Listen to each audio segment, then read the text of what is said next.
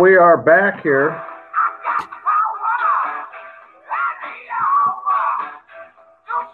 We are coming live here on Sports and Songs podcast today, April 3rd, 2020.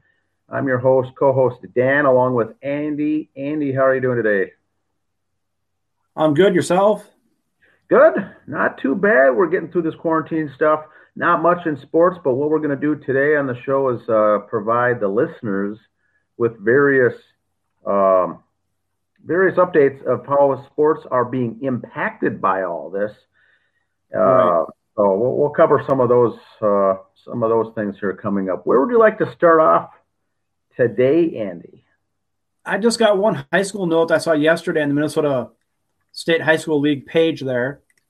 What a lot of schools are doing, it says the Minnesota schools are joining in turn on the stadium lights during select evening hours as a way to honor their students, staff, and community members in a time of distance learning while school buildings are closed due to the COVID-19 concerns. And at the one time, they listed a whole bunch of schools that were listed on there. Fortunately, I didn't see any of our local schools that we represent on there. I have forwarded on to other schools going, hey, guys, let's get on board with this. Let's see. You turn on the stadium lights for 2 hours at night. It's kind of like the old missing child. You turn on the porch light situation.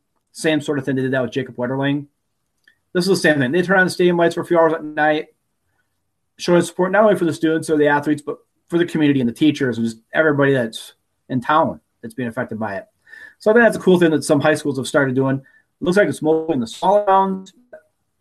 Again, we're smaller towns, so let's do it, even if the big schools did it, well, you got a couple hours, unless you're worried about kids going down there messing around because lights are on, but who cares? Let them. They're not supposed to be outside anyway. Stay in bed. Stay at home. So that's what I got for high school.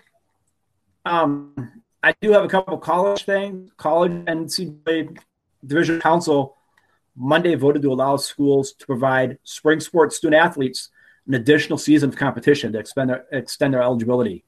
Yeah, I did. You're given 4 years out of 5. That's pretty good. 4 years out of 5 to play, and they're extending it, so that's cool.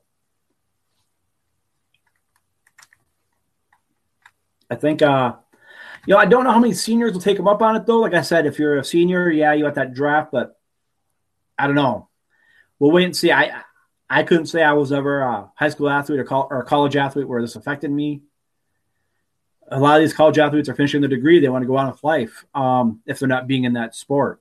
So I don't know how that's going to work. Yeah, maybe stay at school another year and work on your master's and play another year of football or of baseball or something like that. Who knows? But the NCAA has granted that. They're giving schools exceptions on number of scholarships because of it. So that's all going to work out pretty good for them. But a lot of these schools, for these smaller schools, it's going to come down to numbers. Can they afford it? Can they afford to have extra students around? How that's going to go, I don't know. I think stuff they're still working out. They're saying they'll allow them back. Now let's see how many come back and worry about it then. Winter sports were not affected by this because they were basically in their conference finals. Some had finished up their national finals. So unfortunately, the winter sports teams can't do that. It's just the spring sports. So that's what I got there. And that's what I got for the college and high school. I got some other college notes later on we'll tackle. But do you have anything yet, Dan? No, nothing on that. Did you have some hockey information coming up as well? Yeah, college hockey. We mentioned last week how they were doing their the Mike Richter Award for the hockey MVP, if you will. Guy from BSU did not make the Final Five cut. They do have the Final Five down. Drayden McKay from Minnesota State is one of the Final Five. So we got one local guy there. And then they have the Final 9 for Coach of the Year for hockey. And Tom Storer of Bemidji State is one of the final 9 coaches up. He's also got a brother who coaches at Air Force. And to keep the stories local, Tom's cousin is Rob Stauber. You remember Rob Stauber? He was a coach of the U.S. women's ice hockey team that took the gold medal. And he was also a goalie that played for the University of Minnesota. And he had a cup of coffee in the pros with the Los Angeles Kings and the Buffalo Sabres. And he played some other minor league hockey around, but he's gotten into coaching now really good. Rob Stauber was one of the first collegiate goalies to get the Hobie Baker Award. So he was a great player at his time, little bloodline knowing, but Coach Tom is up for one of the top 9, or final 9, I should say, for Coach of the Year in NCAA Division I hockey. And the goalies have cut down to the final 5. So we got McKay, the goalie at Minnesota State. He's a sophomore. He's up for that. The college hockey one, the 5 guys are finals. They got 2 juniors, a freshman, and 2 sophomores. So college hockey players look like they're going to be good and strong for a while. For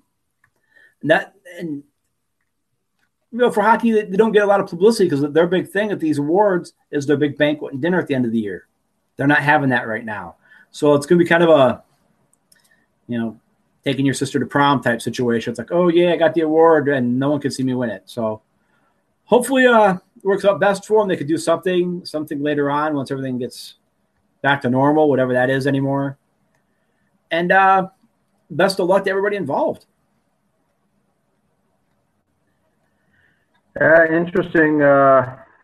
Interesting situation with all this going on, but there is our NCAA ice hockey, and we've got. Did you want to move on to? Let's see, football, maybe basketball, pro sports. No, yeah, basketball and pro basketball and hockey are basically still just kind of going around. You keep hearing a bunch of different ideas get kicked around, but really nothing going on there. That I've heard anything officially what they want to do. Everybody's just kicking around their own ideas. Yeah, it's interesting nonetheless. I do know that we've got the NFL draft is coming up. That's another thing that hasn't been changed. I know we've got the start time. I can go into the NFL draft if you'd like. They're still doing seven rounds. They're going to be having round 1 Thursday, April 23rd, and that starts at 7 p.m. here Central Time, and that's just the first round on that Thursday. And I know it's only the 3rd today, so we got a couple weeks before this kicks off. Rounds 2 and 3 are the following day on that Friday. Rounds 4, 5, 6, and 7 are all done on Saturday. So they're going to do remote type of things here for the NFL draft, and do it how they had before.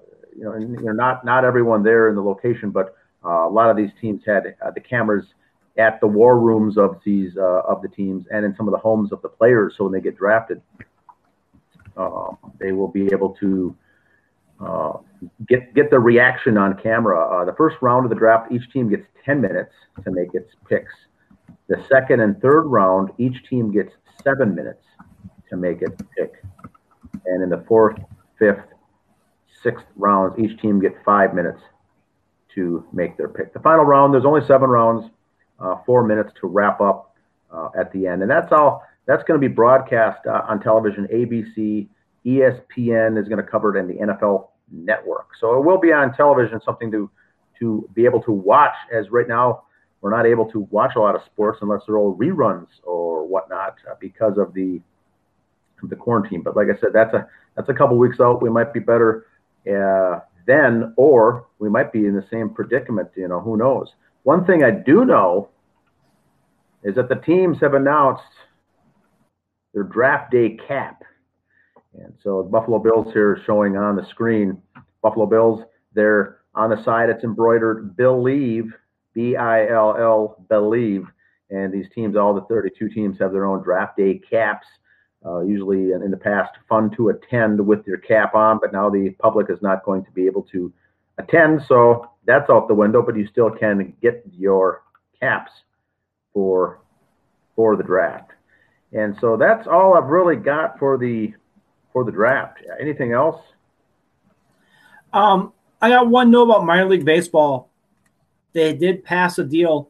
The minor league baseball players, will be receiving $400 a week. Major League Baseball teams okayed that through the end of May. So they'll also receive the medical benefits too. If this is going to extend after that, I don't know. But right now, a lot of these minor league guys, they don't make the big money like everybody thinks they do. So they're at least giving them $400 a week. They'll be able to keep getting their medical benefits, doing some training at home. So when this all gets back together, hopefully, again, these guys will be ready to go. But good news for the minor league players. And you when you hear that now, folks, the minor league players, that's not just AAA. That's like AAA, AA, rookie ball. That's a lot of streams down. A lot of guys getting $400 a week. So that's a lot of money being paid out, which, yes, I know the teams have it. The owners haven't, can afford it. But it's a good gesture on their part, I think, to be doing that. Is that, Andy, is that the 40-man roster that gets that? Or this is all the minors? Well, it's the minor league roster. So whoever was on their minor league roster as of close down date. I see. Now, I don't know if they were able to shuffle guys around to save money on stuff. Like Chris Sale and Noah Syndergaard, who were going out for surgery. No, they didn't drop them down to the minor league roster to pay only $400 a week. That didn't happen. They're still getting their millions. But it's the guy who was the bubble player who, we'll put you on the minor leagues, but we'll call you up later on. He's getting a bone thrown at him with this.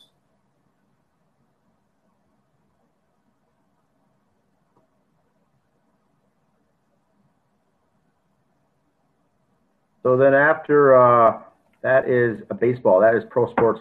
Anything else as far as we don't follow hockey, basketball that much, golf coming up, NASCAR, any updates on NASCAR? I heard that Wimbledon and the British Open have both canceled or postponed or canceled for this year.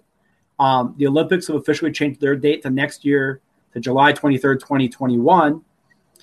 But they're keeping their same logo, the 2020 logo, because you're not going to reprint all this stuff again. So it's going to be the same logo for the Olympics. But Wimbledon and the British Open for golf have both canceled. Or I'm not sure they canceled or postponed, but might as well just be canceled because you can't really reschedule those events. So they're done for the year. Like I said, Kentucky Derby's been postponed. Lots of things changing. So I think whatever sport comes back first is we get just embraced with open arms. And the thing I'm scared about is basketball's got the big ego. They want to come back. Baseball's saying they want to be the first one back. I just hope they don't rush back. Let the guys get in shape and do it. You can't call them up and say, hey, what do you got to do on Monday? Let's get a game. They can't just do that. So hopefully in a couple weeks they can get trained or get stretched out and get ready to go, and we'll be back at it. Awesome. All right. Anything more for high school or college or Olympics? That's all I got at sports, and I do have a lot for this week in sports history, but as far as the games themselves, I have nothing else. Gotcha. Well, maybe we'll cover that next then. This week in sports, this day in history, we'll call it. Yes, this week in history, yes. We'll start with March 29th in 1984. The NFL Baltimore Colts moved to Indianapolis. The infamous Mayflower moving van, moving them in the middle of the night there. I remember that, yes. That was a little historic there. And then that was one of those deals, too, when they moved, they kept the name on like other teams. Like when the Cleveland Browns moved, they left the name there and went to Baltimore to be the Ravens. But the city of Cleveland got to own the name. Here when the Colts moved, the name and everything all went. So that's why you have Baltimore Ravens and Indianapolis Colts. 1989, the first Soviet hockey players are permitted to play in the NHL, which is kind of weird. You hear that now, you see more Soviet names than ever, but it was just in 89 when they're first allowed to play. And speaking of this, 1996, the Cleveland Browns chose their new name, the Baltimore Ravens. And 1867, Cy Young, Hall of Fame pitcher, was born on this day, March 29th. So Cy Young's birthday there. 1955, hero of my youth, Earl Campbell, birthday. He played college football, got the Heisman Trophy in 77 at the University of Texas. Pro Bowler, played with the Houston Oilers. He was born in New Orleans, Louisiana on this day, 1955. And Mike Kingery, American baseball outfielder for the Pirates, was born in 1961. Andy, why do we care about Mike Kingery's birthday? He was born in St. James, Minnesota, so a local boy there. Oh, yes. Happy birthday to Kingery. March 30th, this week in history, 1943. Shout out to Josh here on this one. 1943, the fifth NCAA men's basketball championship. Wyoming beats Georgetown 46-34. So, Cowboys point guard Ken Sailors was named the tournament MVP, or most outstanding player at the time. So, Wyoming Cowboys, 1943 NCAA champions. 1988, Richard Sherman now of the 49ers, was born 1988 in Compton, California.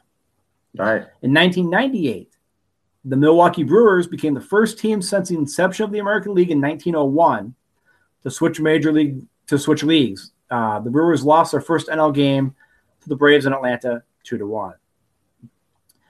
This week, April 1st, 1919, Stanley Cup Finals, Seattle Ice Arena, Seattle, Washington, with Montreal Canadiens of the NHL and the Seattle Metropolitans of the PCHA tied at 2-1. Trophy was not awarded due to the worldwide flu epidemic.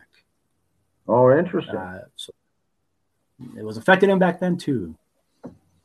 1936, Ron Peronowski, American League Baseball pitcher, saves leader in 1969-70 with the Minnesota Twins, and coached the World Series in 81 and 88 with the Dodgers, was born on this day in 1936. 1993, Alan Kulwicki, NASCAR driver, dies in a plane crash. He was 38 years old. I remember that. He had just won the championship the year before in 92. 93, he's coming in for an event, plane crash. So a very sad event there. 1996, remember the name John McSherry, American League Baseball umpire. Did a lot of World Series and ball games. Died from a cardiac arrest while umpiring on opening day, 1951. And also passing away on this day in 2007, Herb Carneal, Twins broadcaster. Died of congestive heart failure at the age of 83. If you listen back to the old Dan Cole show on KFAN, I was Herb Carneal guy. You were? Spoiler alert. Really? Yes. Called in a couple times. I was Herb Carneal guy. So that's me. He was very good. April 2nd. Yeah, and he's still on the air for some reason. I don't know why. Same dumb booger joke all the time that he has, but that's all right. April 2nd, 1972, Gil Hodges. His manager played for the Brooklyn Dodgers. He played for the Mets and the Gold Glove. He managed the Washington Senators and the Mets. Dies of a heart attack at 57, just minutes after completing a round of golf. So he had a round of golf, then passed away soon after that. 1995, longest strike in American League major sports, 232 days ends as Major League Baseball owners accept the player's offer. So that was this date, 1995. 2001, Seattle outfielder Ichiro Suzuki has 2 hits to become the first Japanese player to play in a regular season game in both Major League Baseball as the Mariners beat the A's 5-4 at Safeco Field. April 3rd, Bo Jackson signs a 1-year contract with Chicago White Sox. So Bo did the 2-sport thing there for a while. And 2007, Eddie Robinson, former head coach of Grambling, dies of Alzheimer's disease at the age of 88. April 4th, 1948, there's kind of a local note here. 84-year-old Connie Mack challenges 78-year-old Clark Griffith to a race from home to first base. The race ended up in a tie. Nice. 1956, Tommy Herr. Tommy Herr was born in this day in 1956. Maybe someday off air, I don't know if you heard the story how Tommy Herr got traded here or why. Yeah. It was that trade all of a sudden. Bernansky went to the Cardinals, Tommy Herr here out of nowhere. There was issues with Tommy Herr and some other players in the locker room. It couldn't be solved, so they just traded him. That's what happened there. 1963, Jack Del Rio was born. Former Viking player and now coach. Was born in California this day, 1963. That's all I got for sports history. Now it's time for This Week in Music History. Now, Andy, I've got to jump in here with one last thing of sports. I forgot that for the listeners out there, I'm wearing a strange cap. It's an old Las Vegas Outlaws 2001 XFL cap. And because of all the sports being down, not much going on, including the XFL, I decided to break this out, this old-timer cap, Las Vegas Outlaws cap from the 2001 season. They only played 1 year. But this coming season, Las Vegas will be back with the Raiders. So, yes, please move ahead there on your – sorry to interrupt, but I wanted to get that in. No, that's fine. That's fine. Music history. March 9th. 1980, Brian Johnson of the band Gordy gets a new, slightly more high-profile gig, replacing the deceased Bon Scott and AC/DC. Johnson's first album with the band is Back in Black, which becomes the second best-selling album worldwide behind Thriller by Michael Jackson. 1980, Pink Floyd's The Dark Side of the Moon spends its 303rd week on the U.S. album charts, beating the record by Carole King's 1971 long player Tapestry. Record charts, albums on the charts that long, you just don't see that anymore with people dropping just individual songs instead of albums now. So, excuse me, 303 weeks on the charts is a record that won't be topped. Here's another one that won't be topped, again, because of the way album and music sales are today. 1975, Led Zeppelin becomes the first band in history to have 6 entries in the Billboard Albums chart at once. Their latest release, Physical Graffiti, is at number 1, with their previous 5 albums also on the charts. Led Zeppelin 4 at number 83, House of the Holy at 92, Led Zeppelin 2 at 104, and Led Zeppelin at 116, and Led Zeppelin 3 at 124. They rarely release singles, which boosts their album sales. So at the time, they just said, here's an album. They didn't have 3 songs come off of it or 2 songs. Here's the album. And that's how you got it. And again, you won't see someone with 6 albums in the top 200 like that ever again, just because of the way things are nowadays in life. And that's just kind of sad. March 30th, 1962. MC Hammer was born in California. His birth name is Stanley Burrell. He is dubbed Hammer because he became the bat boy for the Oakland A's, and since he looked like the Hall of Famer Hammer Hank Aaron, he got the name Hammer. So that's how MC Hammer got his nickname. Bat boy for the Oakland A's back in 62. And you can kind of see some of the pictures around every now and then when you see, if you look up in history, old A's pictures, and that you can see them on there. 1945, Eric Clapton is born. He forms the band Cream, Blind Faith, and Derek and the Dominos. His birth name is often reported as Eric Clapp, as Clapp is the surname of his grandparents who raised him. So there's a little controversy there what his real last name is. So we'll see on that how that pans out later. But I believe it's Clapton. Some people say it's Clapp. We'll go with that later. 1931. At a theater in London, Jimi Hendrix sets fire to his guitar for the first time. And it goes to the hospital after the show with minor burns. During the rest of the tour, Hendrix makes a habit of playing his guitar with his teeth and ignites his axe a few more times. Now, Jimi Hendrix reminds me of one of my favorite quotes in a movie. When I looked it up, the explanation after it on this website was hilarious. It was from White Men Can't Jump. When Wesley Snipes' character, Sidney Dane, goes, "Look, man, you can listen to Jimmy, but you can't hear him. There's a difference, man. Just because you're listening to him doesn't mean you're hearing him." And then their explanation after the quote says, "Talking to Billy about him being white and thus unable to understand Hendrix." Yeah. Great movie, though. White Men Can't Jump, one of the best sports movies there is. 1955, Angus Young of AC/DC is born. Later moves to Australia and forms AC/DC with his brother Malcolm.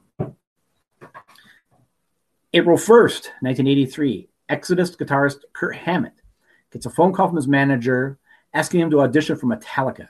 Hammett accepts, and several days later is on a plane in New York for a tryout. April 2nd, 1991, Lenny Kravitz releases his sophomore album, Mama Said, with the hit It Ain't Over Till It's Over, a plea for a reconciliation with his soon-to-be ex-wife, Lisa Bonet. Lisa Bonet is now married to, I don't know his name, the guy who played Aquaman in the movies. That's who she's married to now. You probably saw her in his Super Bowl commercial. She's the one helping him lift weights at the end. April 3rd, 1942, Wayne Newton is born in Newport, Virginia. And April 4th, U.S. civil rights activist Martin Luther King Jr. is killed after being shot in a Memphis motel balcony. King's life inspires a number of songs, including U2's Pride in the Name of Love. If you listen to that song, you hear him mention that. 1964, the Beatles hold the top 5 spots on the album's Hot 100 chart with the following singles. Please, number 4, I Want to Hold Your Hand. 3, She Loves You. 2, Twist and Shout. And 1, Can't Buy Me Love. stuff like this in music, like I said with the album charts earlier, you're not going to see one person hold 5 spots anymore. This is just stuff. When I see this stuff in history, I enjoy it because it's something that's never going to happen again. You just got to think back. If it could happen now, what would it be? 1966, Mike Starr, bass guitarist for Alice in Chains, was born in Honolulu, Hawaii. That is all I got, sir, for music history. Talking about music, I was just looking up before a while ago here on some sites. A lot of the summer concerts, they haven't officially canceled yet. So if you do have tickets, maybe just kind of keep watching their venues, maybe check 93X's website for concerts. And another shameless plug for 93X, as we talked about some of the bands here, they're having a 90s weekend. So all the rock bands from the 90s, if you're into that, they'll have that on 93X all weekend long. But speaking of albums, sir, I know we mentioned Byron Johnson here a little bit. What do you got for album of the week? Well, I got an album of the week here. I'll mention it in a sec, but I remember you mentioning the Jimi Hendrix lighting his guitar on fire. I did a quick search and found that photo. Yeah. I found that photo, and here it is for the listeners out there. Jimi Hendrix lighting his guitar on fire. There's the image right there. Good stuff. Good stuff. That was lots of guys have picked it up and copied it, but no one could beat Jimi. No one can duplicate it. My album of the week is a little AC/DC, Back in Black. It was their 7th studio album by the Australian rock band AC/DC, released on July 25th, 1980. It was the band's first album featuring new vocalist Brian Johnson. And so I'll bring it up here.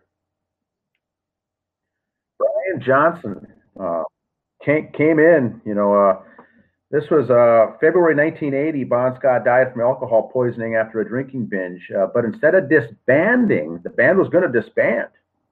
They were going to break up. They recruited Brian Johnson from the band Gordy, and this album, Back in Black, in 1980, was composed entirely by Mr. Brian Johnson, Angus and Malcolm Young. That was it. The Young brothers and Johnson, Brian Johnson. The album was recorded over a 7-week span in the Bahamas from April to May of 1980, bringing in the producer Robert Mutt Lange came in. He did the previous album with them as well, and they did really, really huge success with that previous album. But boy, they brought Mutt Lange in, and he later, who was he married to? What is her name? Andy? It's was it Shania Twain? Okay, I think it was. So the interesting thing is 1979 AC/DC were poised to receive significant level of success after their previous album. Their 6th one was called Highway to Hell. They brought in Mutt Lange for that, and making the band's sound a little more catchy and accessible to international audiences, and it became their first platinum album in the U.S. And so they kept Mutt Lange for Back in Black, and brought in the new lead singer, Brian Johnson. And boy, this went gangbusters.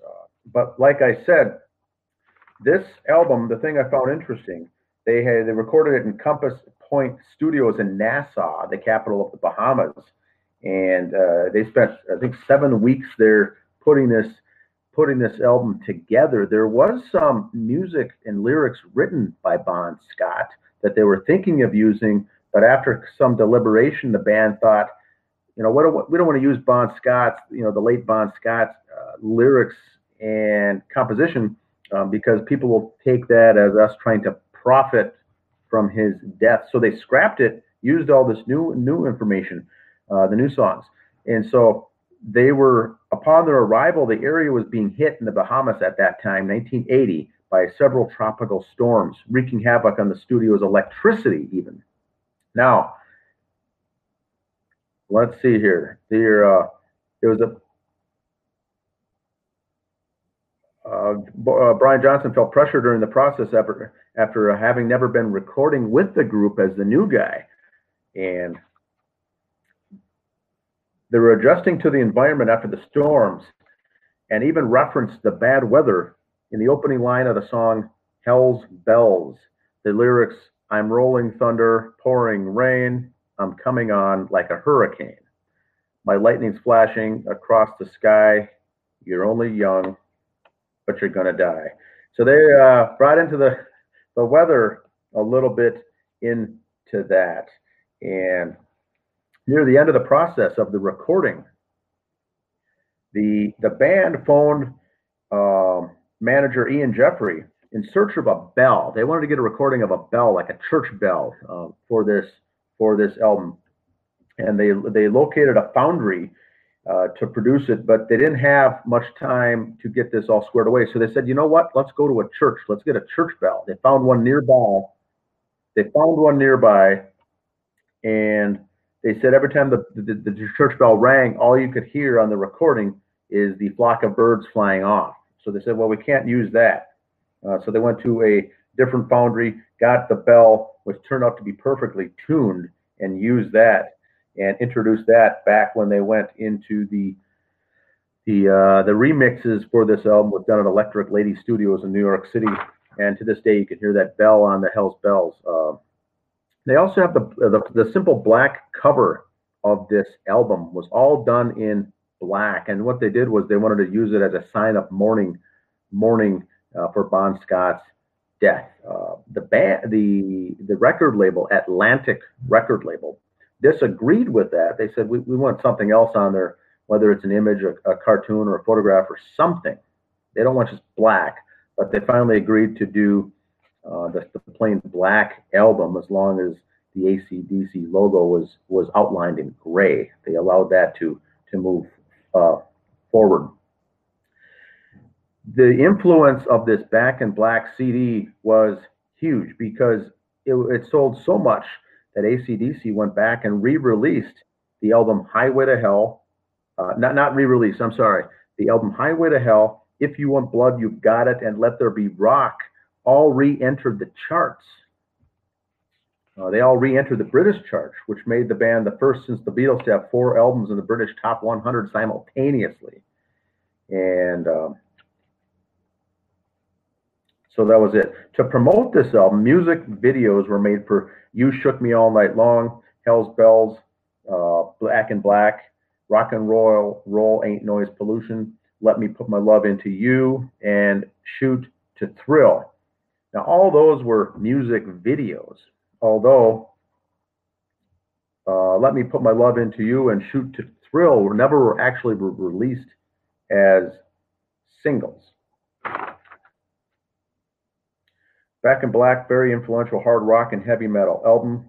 It was hailed by some as a high watermark for heavy metal. In fact, the resulting music, along with the contemporary records that came out at the same time by Motorhead and Ozzy Osbourne, actually helped revitalize and reintroduce metal to a younger generation of listeners, eventually resulting in the punk metal crossover personified by Metallica and others. This album is very good. Many say to this day it's the de facto paint by numbers guidebook for how a hard rock record should sound. Even in the years after its release, studios in Nashville would use that album record to check the acoustics of a room for recording. Motorhead, the band, would even use it to tune their sound system. The interesting note here with this is the American death metal group 6 Feet Under recorded a cover of the entire Back in Black album. They recorded an entire cover of this under the title Graveyard Classics. And so side 1 of the cassette is Hell's Bells, Shoot to Thrill, What Do You Do for Your Money, Honey, Giving the Dog a Bone, Let Me Put My Love Into You. Side 2, Back in Black, You Shook Me All Night Long, Have a Drink on Me, Shake a Leg, and Rock and Roll Ain't Noise Pollution. Once again, Brian Johnson, lead vocals, Angus Young, lead guitar, his brother Malcolm, rhythm guitar. Bass was done by Cliff Williams, drums, Phil Rudd. And once again, Mutt Lange did the producing on this, which really took off his career because he became the guy to get when going into the studio. This album was so good, it went double platinum in the following countries: Switzerland, the UK, Italy, Germany, France, Denmark. Argentina, this went triple platinum. Australia, 12 times platinum.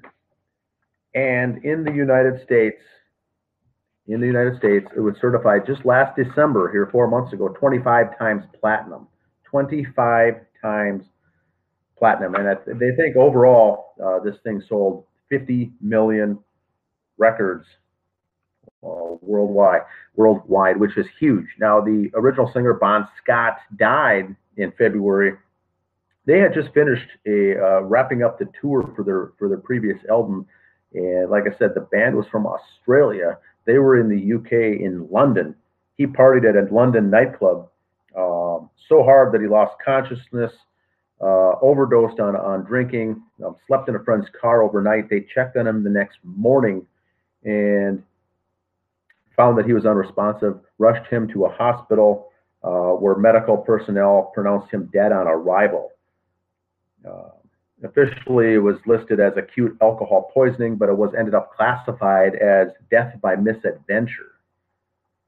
Scott was cremated, and his ashes are in Western Australia. And after Bon Scott's funeral, the band immediately began auditions for a replacement frontman. That's when Mutt Lange brought him in, Brian Johnson, and thought he'd be a good one. They went through the rest of the auditions, very average. They kind of went through begrudgingly the rest of the auditions as they knew Johnson was the man. They called him. It was March 29th. Malcolm Young called Brian Johnson to tell him that we're going to offer you the job. To his surprise actually, that he was offered that position. So that is my information on AC/DC Back in Black. Very interesting stuff there with that album, and I can't believe that's 50 million sales, 50 million record sales worldwide for that album. That's all I've got.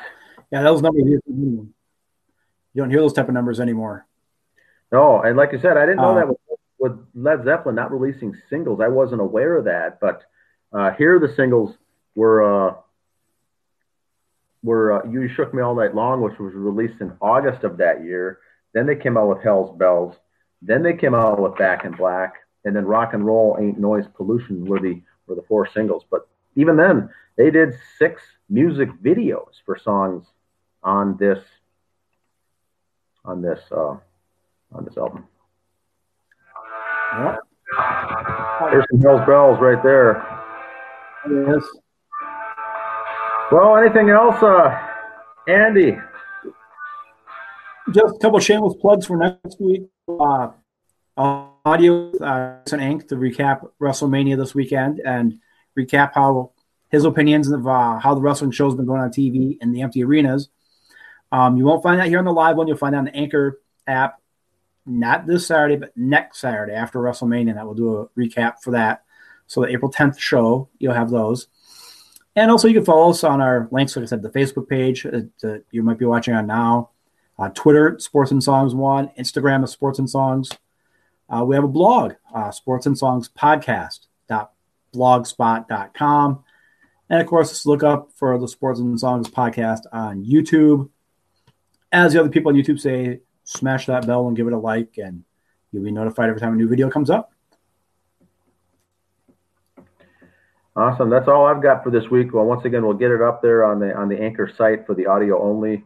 And this is a good forum to get the video of the various images and things like that. And we'll push it up there on YouTube as well. But that's it. Please leave your comments below and your questions and your recommendations for future shows. And thanks again for listening.